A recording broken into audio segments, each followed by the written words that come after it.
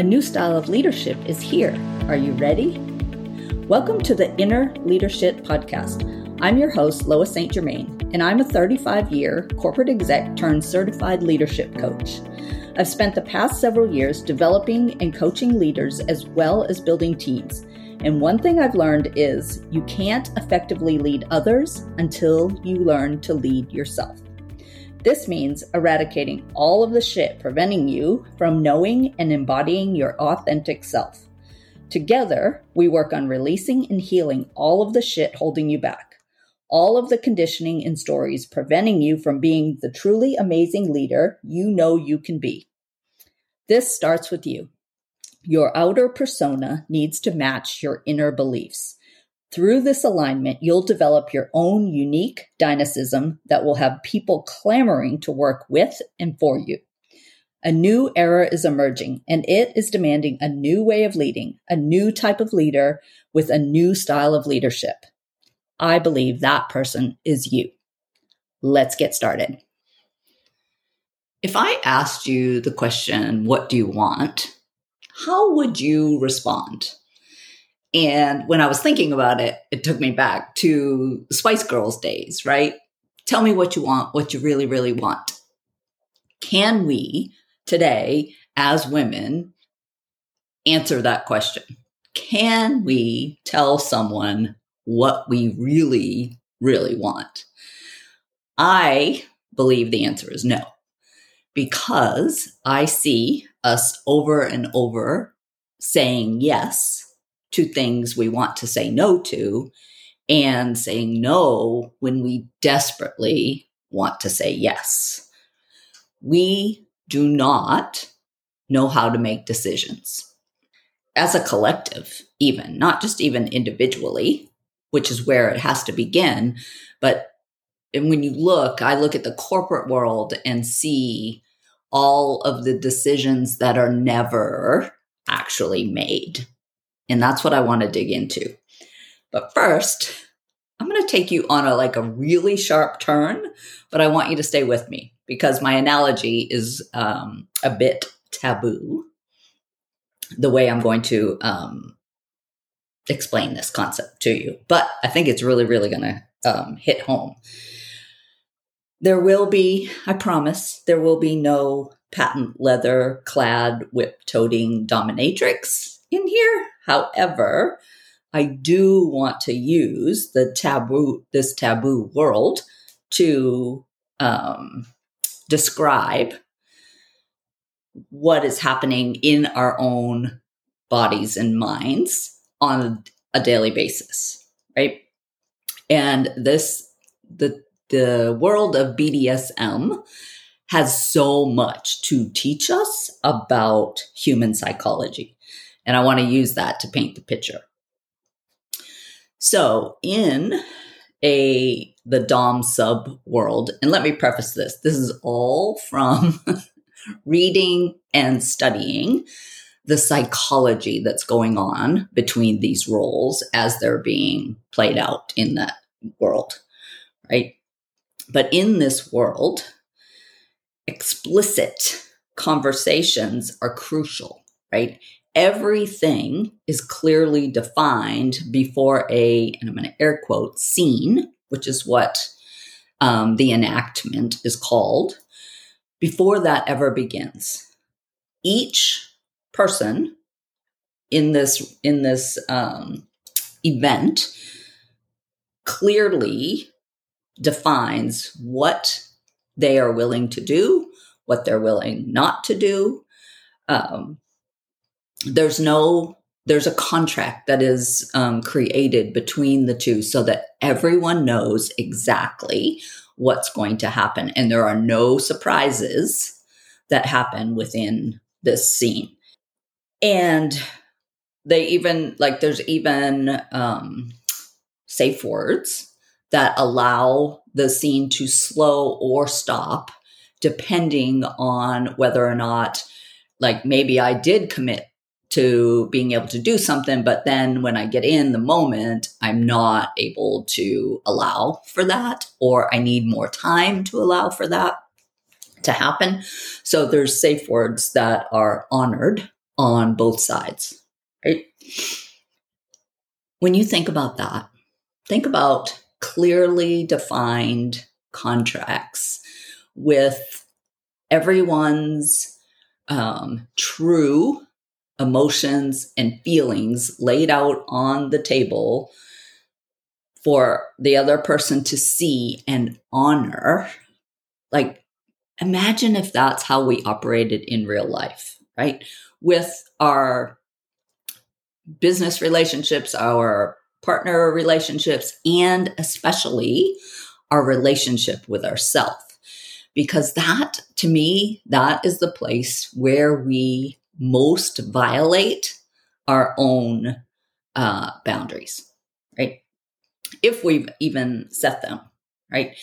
I mean, whether or not we've explicitly or implicitly set them, they exist, yet we tend to not recognize them, regardless of whether it's our brain making a decision or our body making a decision. And I'm going to show you how that dynamics plays out, right? So we live in a world where the pressure to provide the right answer has overpowered our true desires. We're saying yes when we mean no, and no when we desperately want to say yes. And as women, as humans, we're so disconnected from our true desires that we're nearly incapable of making decisions. We say yes more out of a duty than a desire, right? Inside and out of the bedroom. Like, you see this play out all the time in both areas, in every room of your house, if you will. And we're going to stay outside today. We're not going in. But I want to ask you, like, how many times this week alone have you said yes to something that your gut knew it didn't want to do, right? This happens at the office. It happens at home, with partners, with kids, and especially with ourselves. I was actually on one of my coaching sessions this week. The lady that I'm coaching, she was telling me that she could see like the scene playing out in real time, and she had no capacity to stop it as it was happening, right? And I've used the golf analogy a million times, and I still think it's like the most universal one ever, of Tiger Woods and him being able to stop his swing when he's in that full backswing, recognizing right there that he's not set right, and being able to stop and reset instead of swinging anyway. Where the majority of us amateur golfers, amateur humans, right? We can't. We don't have the capacity to stop back there. We think, oh, I'll just fix it on the way down and everything will be fine. And then, you hit the ball and it goes not where you intended it to go. That's what happens in our lives as well. Like, we may be saying yes to something and we can see like that it's wrong. The moment we say yes, we're like, oh my God, why did I do that? Yet we don't have the emotional capacity to stop it and say, wait a minute. Well, I know I just said yes to this, but I can't do it. My answer is no. Like, we cannot do that. We don't have that emotional intelligence and that awareness within ourselves to be able to stop it before it's too late. I'm going to air quote too late.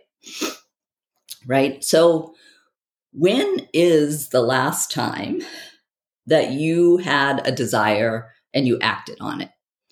That you honored it no matter what anyone else would think, right? So it's not only the things we say yes to that we don't want to. It's the things like maybe you get invited on a girls' trip, but you have a project like due at your office that same week. So you desperately want to go, but you say no, right? Happens all the freaking time. What about I always think about this all the time because I try to do it now and it's still freaking uncomfortable as hell. But maybe it's a midday nap on a Wednesday when your to-do list is spilling over onto page 2, right? Can you imagine yourself stopping and napping with that list sitting on your desk or sitting on the counter, right? And what about when your new business isn't able to financially sustain you? What happens in your body when you think about taking a day off just to lounge, read, nap, do nothing, right? What happens in there, right? And even like the work deadline that I just used, what if it's closing in? Could you see yourself taking a day off and going sightseeing or doing nothing but binging Netflix all day, even if your next promotion was dependent on the success of the project? Now I can feel the nausea building within you as I paint these pictures, right? Because it happens to me as well. Our nervous systems are so full of anxiety and on such high alert that even the T's of these examples are more than it can handle, right? Tap into what you were feeling as I was giving you those options. And I would imagine, because I can feel it too, that your insides start to twist a little and it's like really uncomfortable. Maybe you got hot, like your face became flushed as you even entertained the thought of relaxing when there's work to be done, right? And I believe that in this state, we cannot make decisions. In fact, many of us long for someone else to make it for us so that we don't have to feel that additional discomfort. It feels easier in the moment to go along with someone else's decision versus being the one to make the decision, right? And I spent many, many years battling what we call decision fatigue. And in a corporate leadership role, right, I was constantly making decisions. And by the end of the week, I was so emotionally exhausted, like totally spent, that I couldn't even decide what I wanted or where I wanted to go for dinner when my husband would ask me. My dream weekend always was to not have to make one single decision. And it got to the point where I would declare it. Like he would get frustrated with me because I'd come in from being out of town all week and he's excited to take me to dinner. And he's like, where would you like to go? And I'm like, I don't care. I don't care. You decide. And he would get frustrated because he wanted to take me someplace that I wanted to go. And I just did not have the capacity to even say Taco Bell, right? I would never say Taco Bell, but I couldn't have, even if I wanted to. This decision fatigue, that constant decision-making process that literally destroys our nervous system, doesn't actually come from the act of deciding. And I decided to look up the definition of decide, and it said to come to a resolution. I thought, okay, well, what's a resolution? So I looked that up, and the definition of that is a firm decision to do or not do something. And the key word in that is firm, right? We do not make resolute, right? Purposeful, determined, and unwavering decisions, right? And I'm not sure that very many of us even know how to anymore. Instead, we make flaccid, malleable, soft decisions, which constantly cause us to revisit and redecide the same issue over and over and over because we're making intellectual decisions that are in direct conflict with what we really want. Saying yes when we mean no, and no when we desperately want to say yes. The exhaustion and fatigue isn't from making so many decisions. It's from making the same decision over and over. Because it's nearly impossible to carry out a decision that is in direct opposition to what we really want. This is also why it's so hard to step up as a leader and take responsibility, right? No one wants to be responsible or to own poor decisions.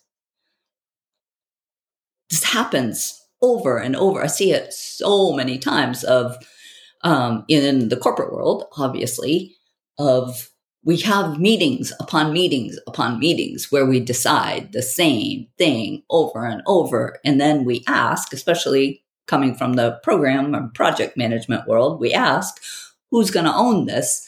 And it is crickets, right? Nobody wants to own the decision that was just made for the 13th time this week about something that all of us know isn't the right answer, right?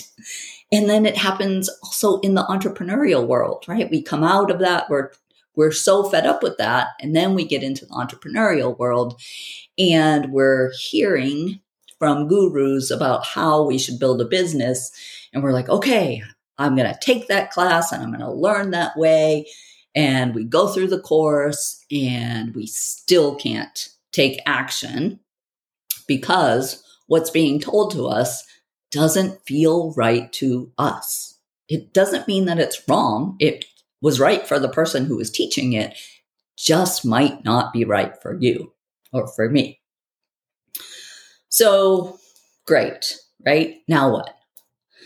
How can we begin to shift and learn to make resolute decisions, right? So we have to get out of our heads and back into our bodies.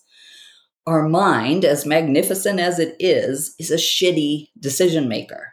It waffles more than a politician on the campaign trail, right? Our mind must become the sub in our dom-sub role definition. And our body, be it intuition, feeling, gut response, right, has to step into the dominant decision maker role. Which probably means that it probably means going back to school, right? And going through some type of dominatrix training program. One of the key principles of this training is communication. Each participant clearly stating what they want, what they're willing to do, what's off limits, right? And when we apply this to ourselves, it will be a body versus mind scene. Right? And I recently witnessed this very thing when I set a goal to achieve something within a defined timeline. And upon setting the goal, I attempted to create a contract where I agreed to do and feel specific acts and feelings. All well-intentioned. I fully believed that I would be able to, right? And I felt pretty good going into the goal. But what I hadn't done was clearly define the role of dom and sub between my gut and my mind, right? And I found myself often switching roles throughout the duration, right? One moment, my gut would be the decision maker and my mind would be unwilling to submit to the decision. And then it would argue and resist and only to make, like, it wanted to take over the role as the dom and it would make a decision and then my body would not submit. And it was this constant struggle, chaos, turbulence within my own body when I was trying to achieve something that I desperately wanted to achieve, right? But this flip-flops of roles without the clear definition from one to the other, left no option other than failure, right? And I did not hit the goal. This happens all day, every day, from the moment we wake up until we collapse at night in our beds, right?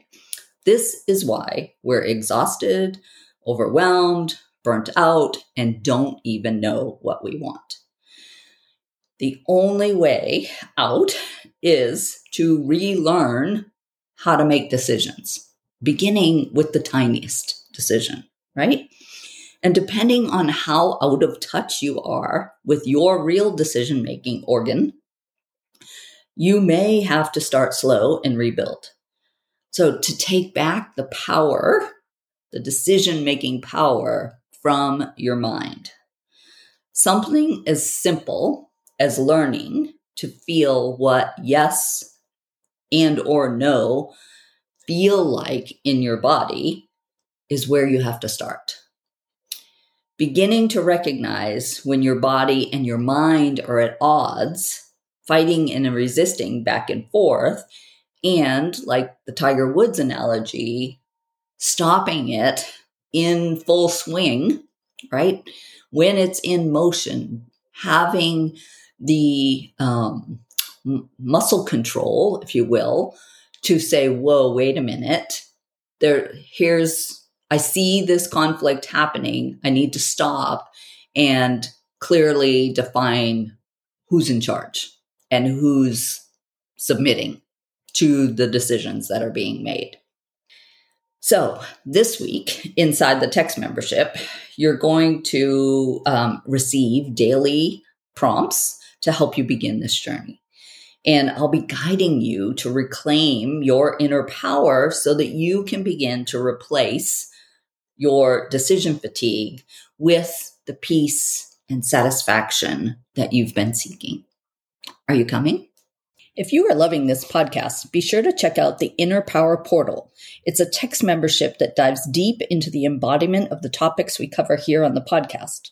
You'll receive daily embodiment messages Monday through Friday, including additional exclusive content, journal prompts, and embodiment exercises to help you dive deep into each topic so that you can fully step into your inner leadership. Sign up now at ipp.innerleadership.com.